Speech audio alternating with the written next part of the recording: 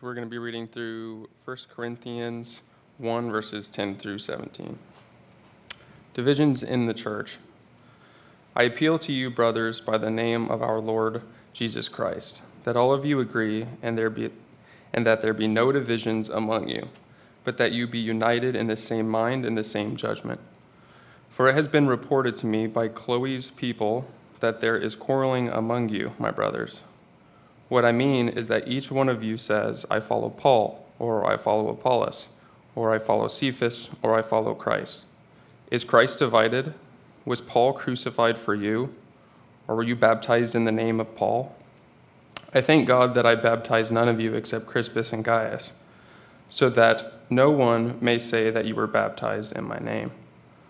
I did baptize also the household of Stephanas. Beyond that, I do not know whether I baptized anyone else. For Christ did not send me to baptize, but to preach the gospel, and not with words of eloquent wisdom, lest the cross of Christ be emptied of its power. This is the word of the Lord.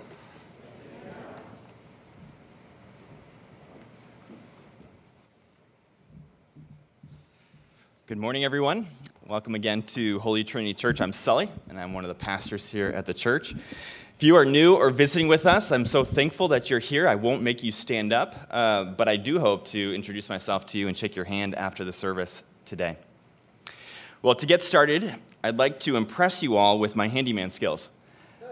Actually, those who know me know that I cannot do that. I am actually not very handy at all. I've been known to make the joke that I can fix anything with just two tools, a credit card and a phone. Maybe in spite of or because of my lack of handyman skills, I've had to learn the good old strength of super glue. I mean, I feel like I can fix anything with super glue. I can fix our dresser at home. I've fixed my shoes before with super glue. It just binds things together almost as if they're new. This is a bit of a goofy way to introduce the topic that I want to talk about this morning. The idea of what holds us together as a church. What is it that makes us an unbreakable community? Today, I want to summarize the sermon, if I could, summarize it in one sentence. The sermon is this: the only thing stronger than the pull towards division is the power of the gospel.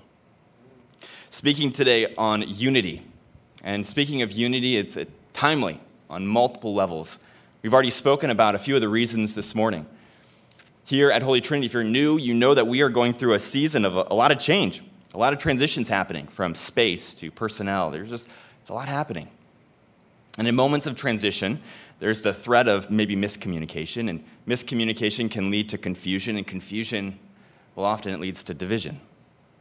So we have to resist that pull towards being separated, being fractured, being divided in a season of transition. But even beyond the horizon of just Holy Trinity Church, it's the culture around us. It seems to be pulling apart at its seams. Pastor John last week spoke about the divisions in our culture, that somehow between the combination of the pandemic and the political moment and social media, we've had this perfect storm that has polarized us more than any of us have probably ever experienced before in our life.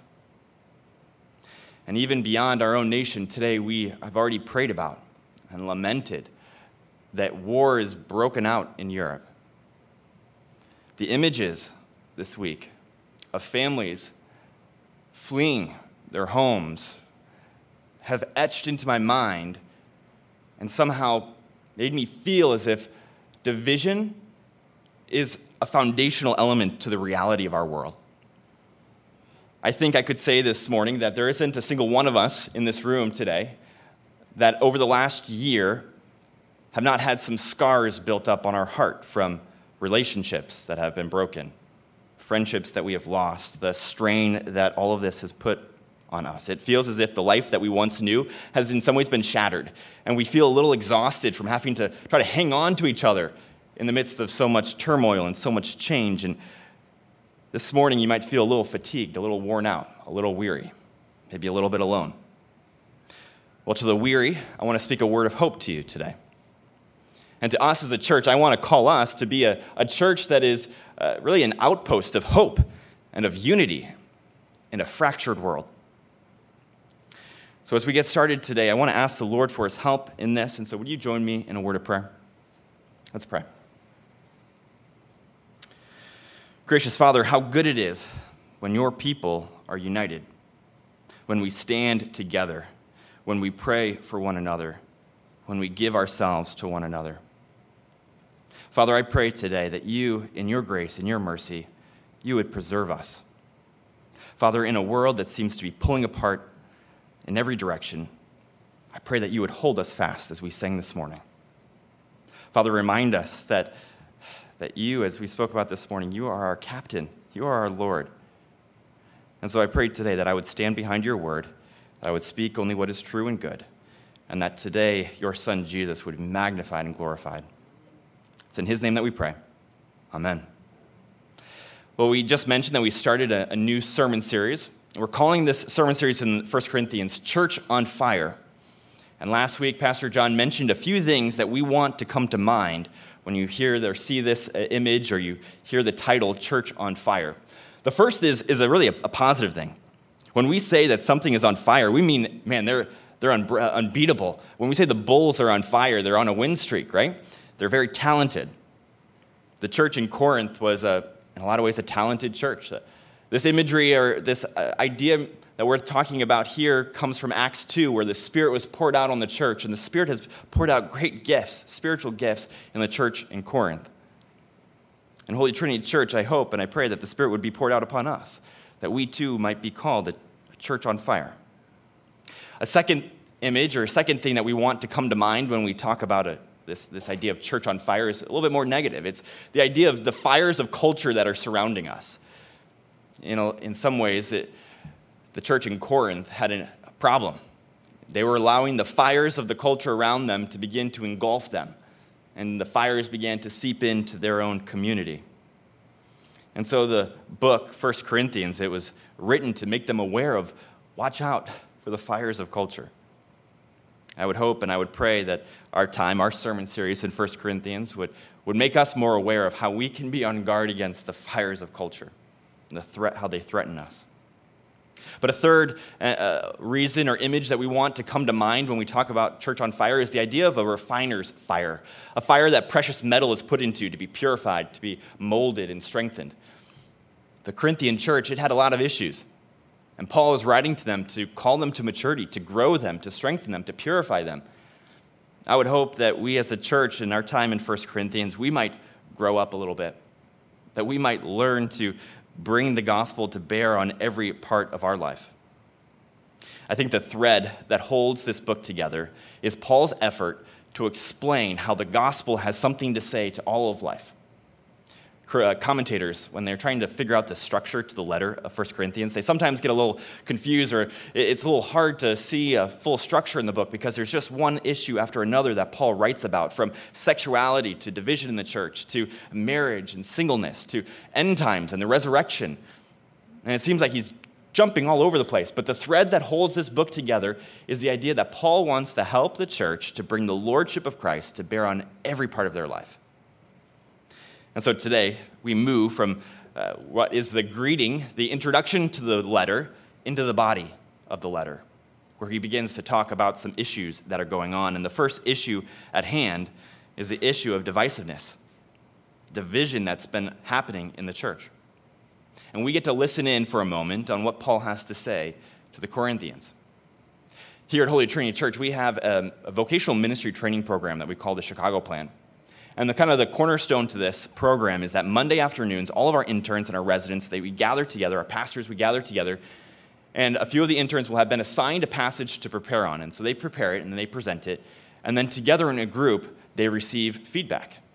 Sounds kind of intimidating, but it's actually been a really cool environment to learn in. And it's very, very intentional that we learn this way.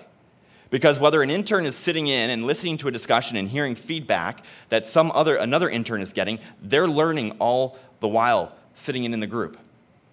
And as we go through the book of 1 Corinthians, we're going to cover a whole bunch of issues, and we have the privilege of getting to sit in as Paul teaches and corrects and helps the church in Corinth to mature. And might that be the case for us, that we also mature and we learn. As we walk through today's passage, I want to answer 3 questions. I'll structure our time this way. The first question is, why should we seek unity? Secondly, what threatens our unity? And thirdly, what hope do we have for unity? So turn back in your Bibles, if you have them, or your scripture journals, open it up to the passage for today, and look at verse 10. Here, Paul moves to the body of the letter, and he begins with an imperative, an appeal. He writes, "I appeal to you, brothers, by the name of our Lord Jesus Christ, that all of you agree, and that there be no divisions among you, but that you be united in the same mind and the same judgment." I don't know if you've ever had to play mediator in maybe a family dispute or with friends, but you might just get to a point where you're just exhausted with trying to mediate, and you get to that point where you say, "Man, can't we all just get along?" And you're just fed up with them. Well, Paul, he's not fed up yet. Paul is a little bit more calm, a little bit more thoughtful, and very articulate with what he is calling the church in Corinth to do. He's saying, yes, y'all need to figure out how to get along together, but he's giving them very clear reasons why they ought to work towards unity. It's a question I think it's worth asking for us today. As we have felt the pull of our culture in the last 2 years, that there's been maybe moments that you felt like, gosh, it is a lot easier to retreat into your own silos and echo chambers. It's easier to retreat to be around people that look like you, sound like you, believe in the same things as you. And working towards unity just feels, it's too hard. Why bother with even trying to work towards unity? Well, Paul, in writing, gives us a couple of reasons why we ought to work towards unity. 2 reasons here in this first verse. One is more minor, and one that's more major. Maybe you've heard the phrase, blood is thicker than water. It's the phrase that family always sticks together. If you notice here that Paul begins verse 10 with saying that he appeals to them, "I appeal to you, brothers."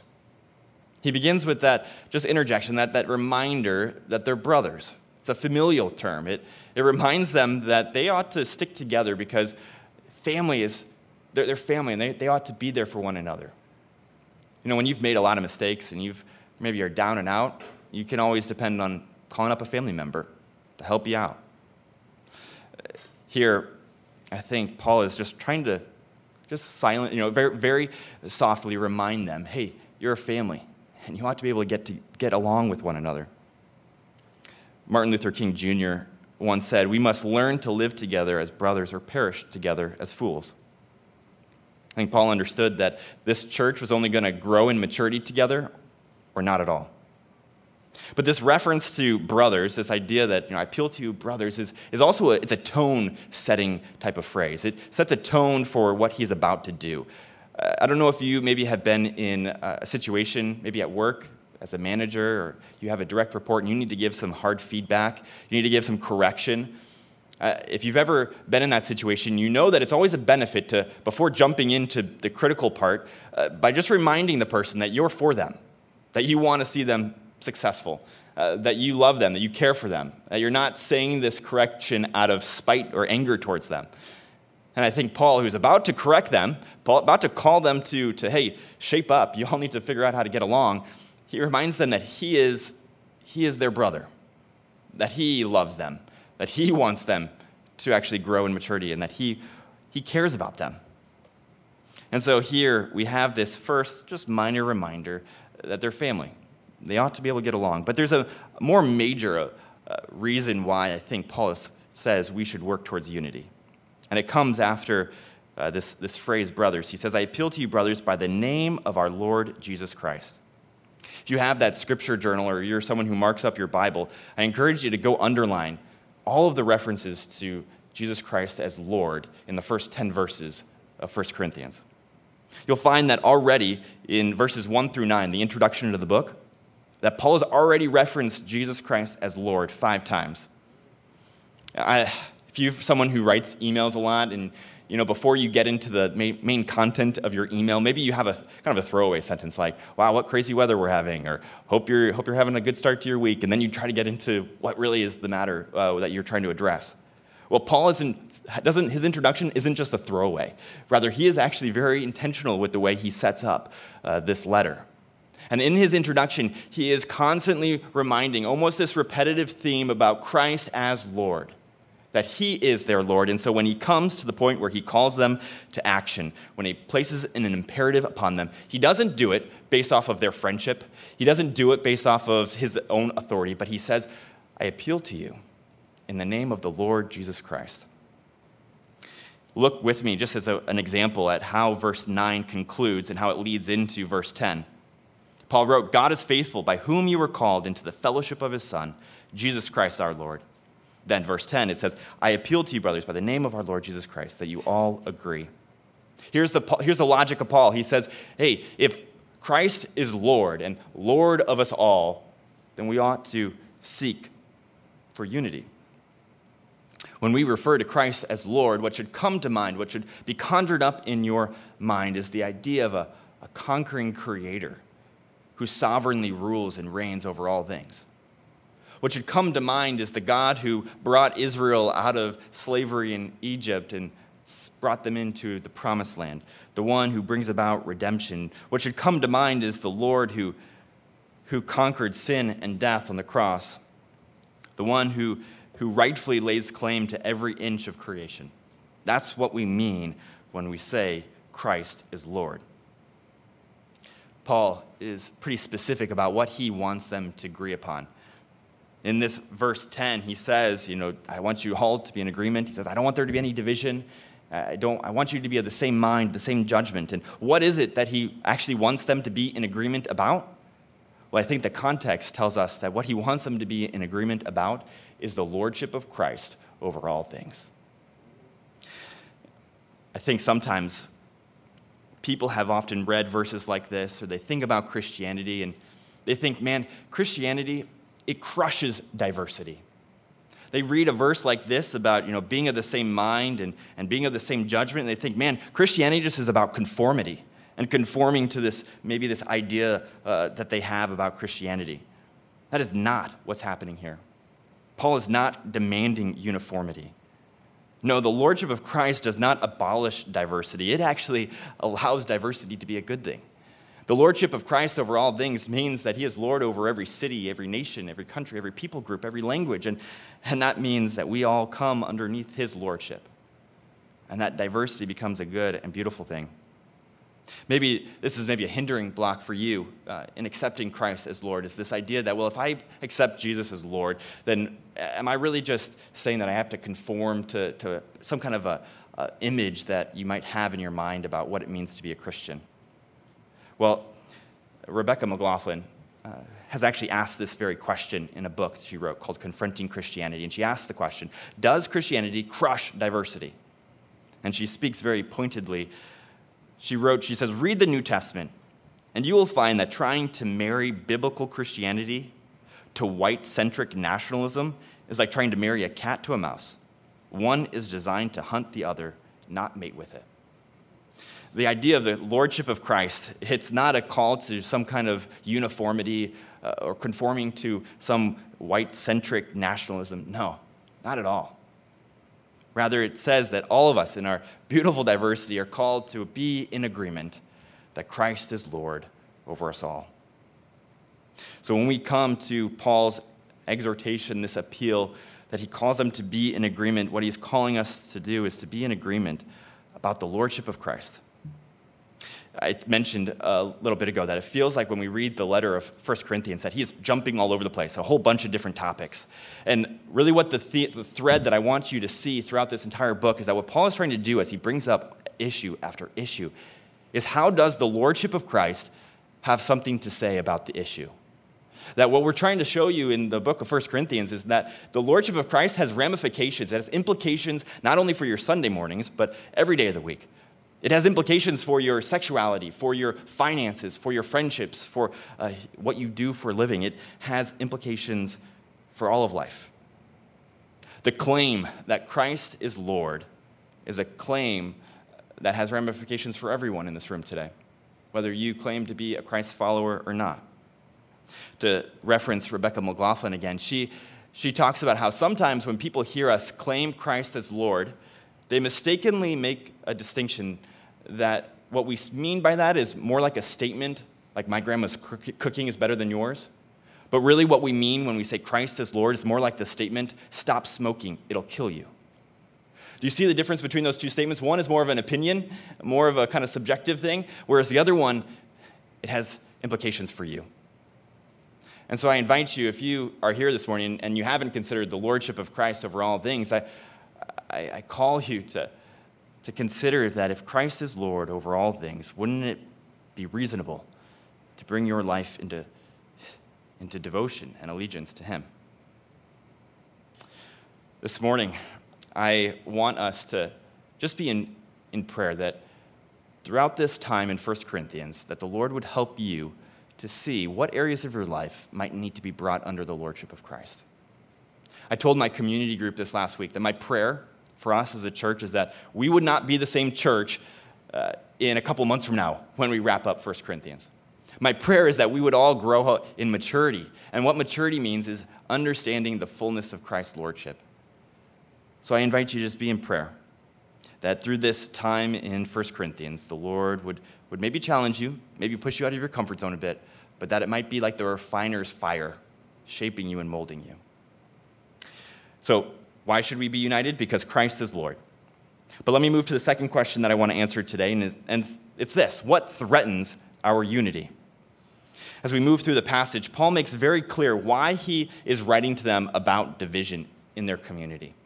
He tells them that a report has come to him through Chloe's people. Chloe's people must have been some people that were well known in the Corinthian church, and it's thought that Chloe was a businesswoman who had either servants or employees who had business that they did in Corinth and then had found their way back and came across Paul and gave them a report about the church.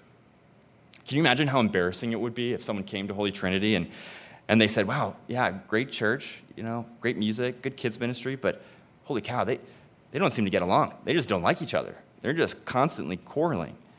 That's the kind of report that came back to Paul.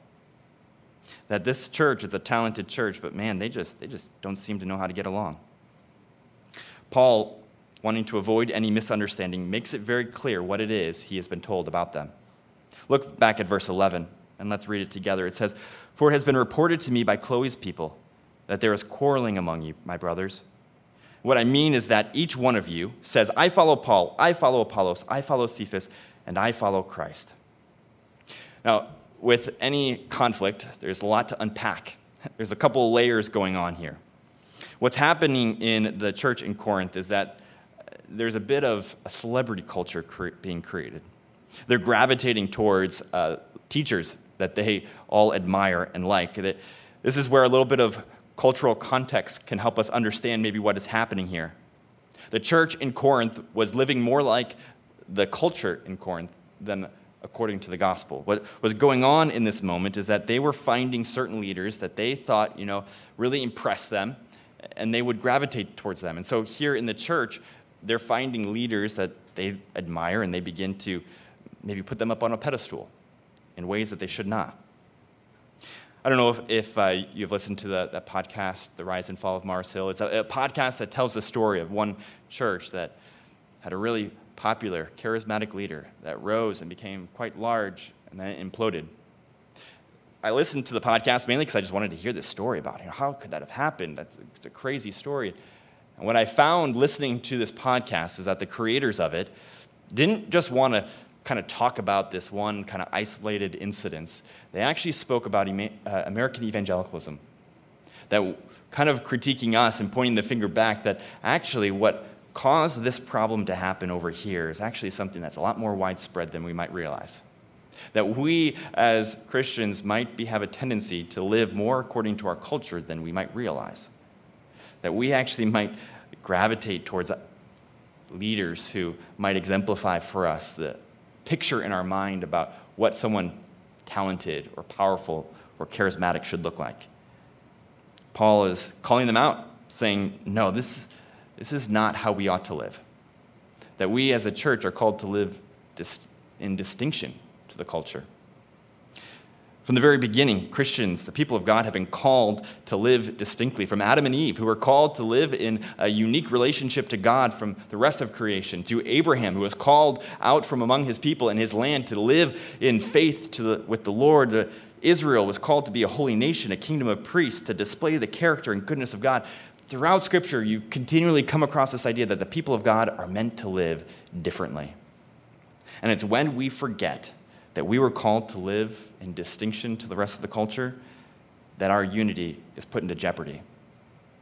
Back last week, we read the introduction to the letter of 1 Corinthians, and a couple of times, a few times, Paul writes about how we as a church, as God's people, are called by God.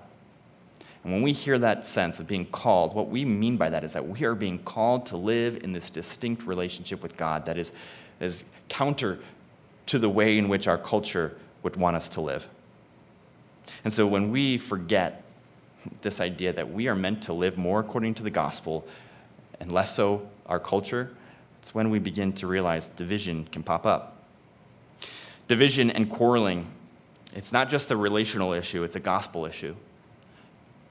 When you think about division as just maybe something between you and one other person, it actually might be a symptom of a lot bigger problem. I watched a documentary about some scientists in Antarctica, and they had this, honestly, I don't know why I was watching it, but they were showing this truck that they had that had this machinery that could tell when there was a crack in the ice, and that it might indicate that there was a big chasm beneath the snow that could just give in. And so they moved slowly, trying to watch and find out where these cracks might be. We think that just a few cracks in our community are no big deal. We shouldn't worry about it. We are gravely mistaken. When there's a couple of cracks in our community, what might be beneath the surface there is a lot bigger issue, a deeper misunderstanding of the lordship of Christ and the gospel. In the letter, as we continue, Paul, he writes to make sure they understood just how foolish they were to act in this way. Verse 13, he asks these three questions. He says, is Christ divided? Was Paul crucified for you? Or were you baptized in the name of Paul? Every single one of those questions should have an emphatic no to it. No, Christ is not divided. No, Paul wasn't crucified for them. No, they were not baptized in the name of Paul. Paul once, in fact, he goes on to write about baptism for a second. He says, I'm grateful that I didn't actually baptize a whole lot of you, so that not many of you can claim to be following me. He's not necessarily trying to minimize baptism in the passage. What he's trying to do is show the priority of the gospel, the importance of understanding the implications of the gospel in their life. So Paul's point is that quarreling and divisiveness, it's not a small deal. It's something that should be taken seriously. So I guess I want to ask you today, if there's maybe a broken relationship that you're in, if there's maybe a situation that maybe needs some healing, some restoration, might you prioritize that this week? And might what actually is going on in this situation, what threatens our unity as a church, is that we actually need the gospel not to just be something that we acknowledge, intellectually, but something that actually our hearts are shaped by. What happens when we allow ourselves to be shaped more by culture than the gospel is that we begin to act more like the culture that seeks to pull us apart. That pull towards division will become a lot easier. And so today, as we think about how should the gospel be shaping and forming us, it should cause us to realize that there's fires of the culture around us, but instead of being conformed to those fires and those messes, let's be conformed to the gospel. It's ironic, I think, that we can claim to want unity and peace in the world, and yet sometimes we don't want to do the hard work of working towards unity and peace in our own homes, in our own neighborhoods. What really gets us over that hurdle of trying to seek unity and peace in our homes and healing divisions, well, it's going to take the gospel doing some work on our own hearts and bringing the lordship of Christ to bear on every part of our life. So why should we be united? Because Christ is Lord. What threatens our unity? Well, it's when we conform to the ways of the world and not the way of Jesus that our unity becomes jeopardized. But let me ask one last final question, and it's this. What hope do we have for unity? It seems as if right now there's not a lot of hope for unity. It seems as if things have just been too divided. Our world has been too fractured, and it doesn't seem like there's anything that's actually going to be able to pull us back together. And I want to show you in the final verse here, verse 17, how Paul begins to point towards some hope for us in this endeavor of seeking unity. Verse 17, he writes, "For Christ did not send me to baptize, but to preach the gospel, and not with words of eloquent wisdom, lest the cross of Christ be emptied of its power." You see, our hope for unity, it can't be rooted in a charismatic leader. Our hope for unity as a church can't be rooted in a church building. Can't be in having the best music or the best children's ministry. Our hope has to be rooted in the power of the cross. What's going on in verse 17 is a bit of a transition that Paul begins to go through. He is beginning to transition to talk about the foolishness of the wisdom of Corinth and the true wisdom of the cross. You see, when Paul comes, he doesn't come to speak with eloquent words, which would have been expected of someone coming in that culture, trying to gain a following. The way that you did so was by speaking eloquently, by speaking with charisma, by being someone who just carried themselves in a way that people gravitated towards. And Paul's saying, that's not what I came to do.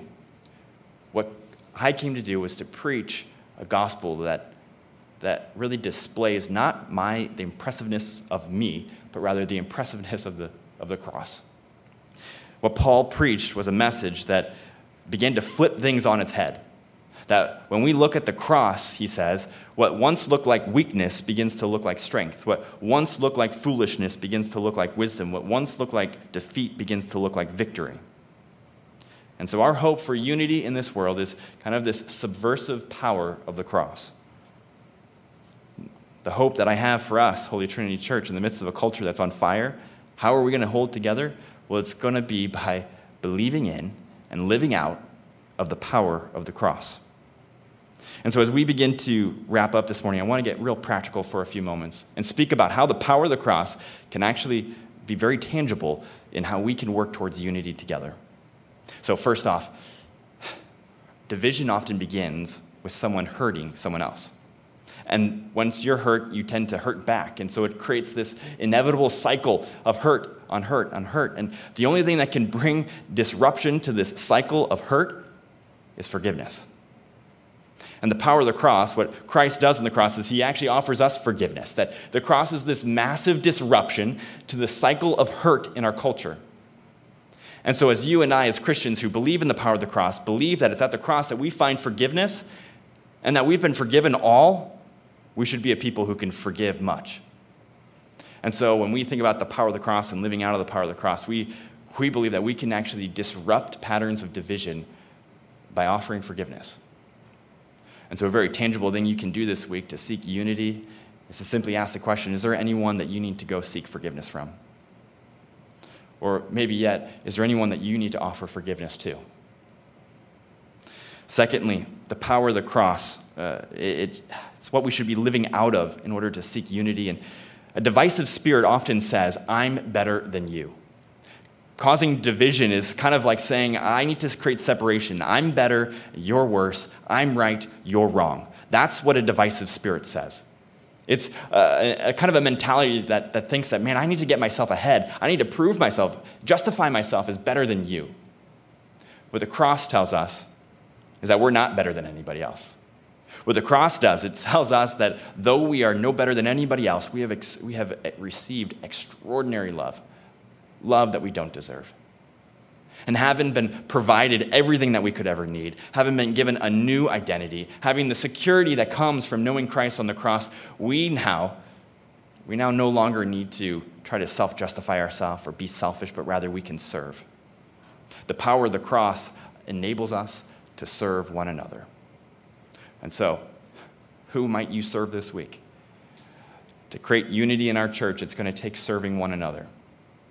The power of the cross, it teaches us to forgive. It teaches us to serve. But one final thing, the power of the cross, well, it teaches us the value of suffering. It's on the cross that we look to Christ, who is the one who paid the ultimate cost for our unity. Unity comes at great cost. Unity is not the idea of, just ease or the absence of hardship. Rather, unity is forged through great suffering. Winston Churchill became Prime Minister of England in the first year of World War II, and he had the daunting task of trying to hold his country together, to call them to unity in a time of trial. And this is what he said in his first speech to the House of Commons. He said, "I would say to the House, as I said to those who have joined this government, I have nothing to offer but blood, toil, tears, and sweat. We have before us an ordeal of the most grievous kind. We have before us many, many long months of struggle and of suffering." He comes to his country, who he's trying to create unity, and he says, look, our success together is going to rise and fall based on how well we can suffer together. And what he tells the House of Commons is that he will stand before them, and the only thing he can offer them is his very blood, his sweat, his tears, his toil. Christ, who calls us to unity, because remember, Paul's making this argument, I appeal to you, brothers, in the name of the Lord Jesus Christ. It's the Lord who is the one who has gone before us and has paid the ultimate price that we might be united together, and he paid that with his own blood. And so as we think about what would hold us together, what is going to neutralize the threat, that pull towards division, well, it's going to be a mentality of love for one another that leads towards suffering for one another. That actually divisiveness might seem like the logical thing according to the wisdom of the world, but the wisdom of the cross shows us that suffering is the better way. That through suffering we might be held together. And Christ goes before us as the one who has paid the ultimate cost. And so, Holy Trinity Church, as internal and external threats come against us as a church, and that pull to division becomes stronger and stronger and you become weary, might we live according to the wisdom of the cross, the power of the cross, and the gospel, and not the wisdom of the world. So today, I just want to remind you and give you some hope that if you are weary, a little exhausted from trying to hold together friendships, trying to keep pressing on in a world that seems so divided, might you find hope that we as a church who are called to unity, we find our strength, we find our hope in the one who has paid the ultimate price, the ultimate cost. I'll finish with this. Paul later, in the writing to the church in Philippi, he wrote this. He says, "Have the same mind among yourselves, which is yours in Christ Jesus, who though he was in the form of God, did not count equality with God a thing to be grasped, but he emptied himself by taking on the form of a servant, being born in the likeness of men, and being found in human form, he humbled himself by becoming obedient to the point of death, even death on the cross." And now Christ has been raised, and every knee shall bow and acknowledge him as Lord. Would you pray with me? Our gracious and loving Father, we come before you because we feel the pull towards division. Father, you are the one who was torn apart so that we might actually be brought together. And so I pray today that our love, our devotion, our admiration for you would sink deep into our bones. I pray today, Lord, that you would help us to have a new love for one another, a love that's willing to forgive, a love for one another that's willing to serve and to suffer for each other. Might, Father, you show us the wisdom of the cross. Might you show us the better way of living. Might you show us how the lordship of Christ is something that is freeing, something that is good and beautiful and right. So, Father, conform us to the gospel. We pray this in Jesus' name. Amen.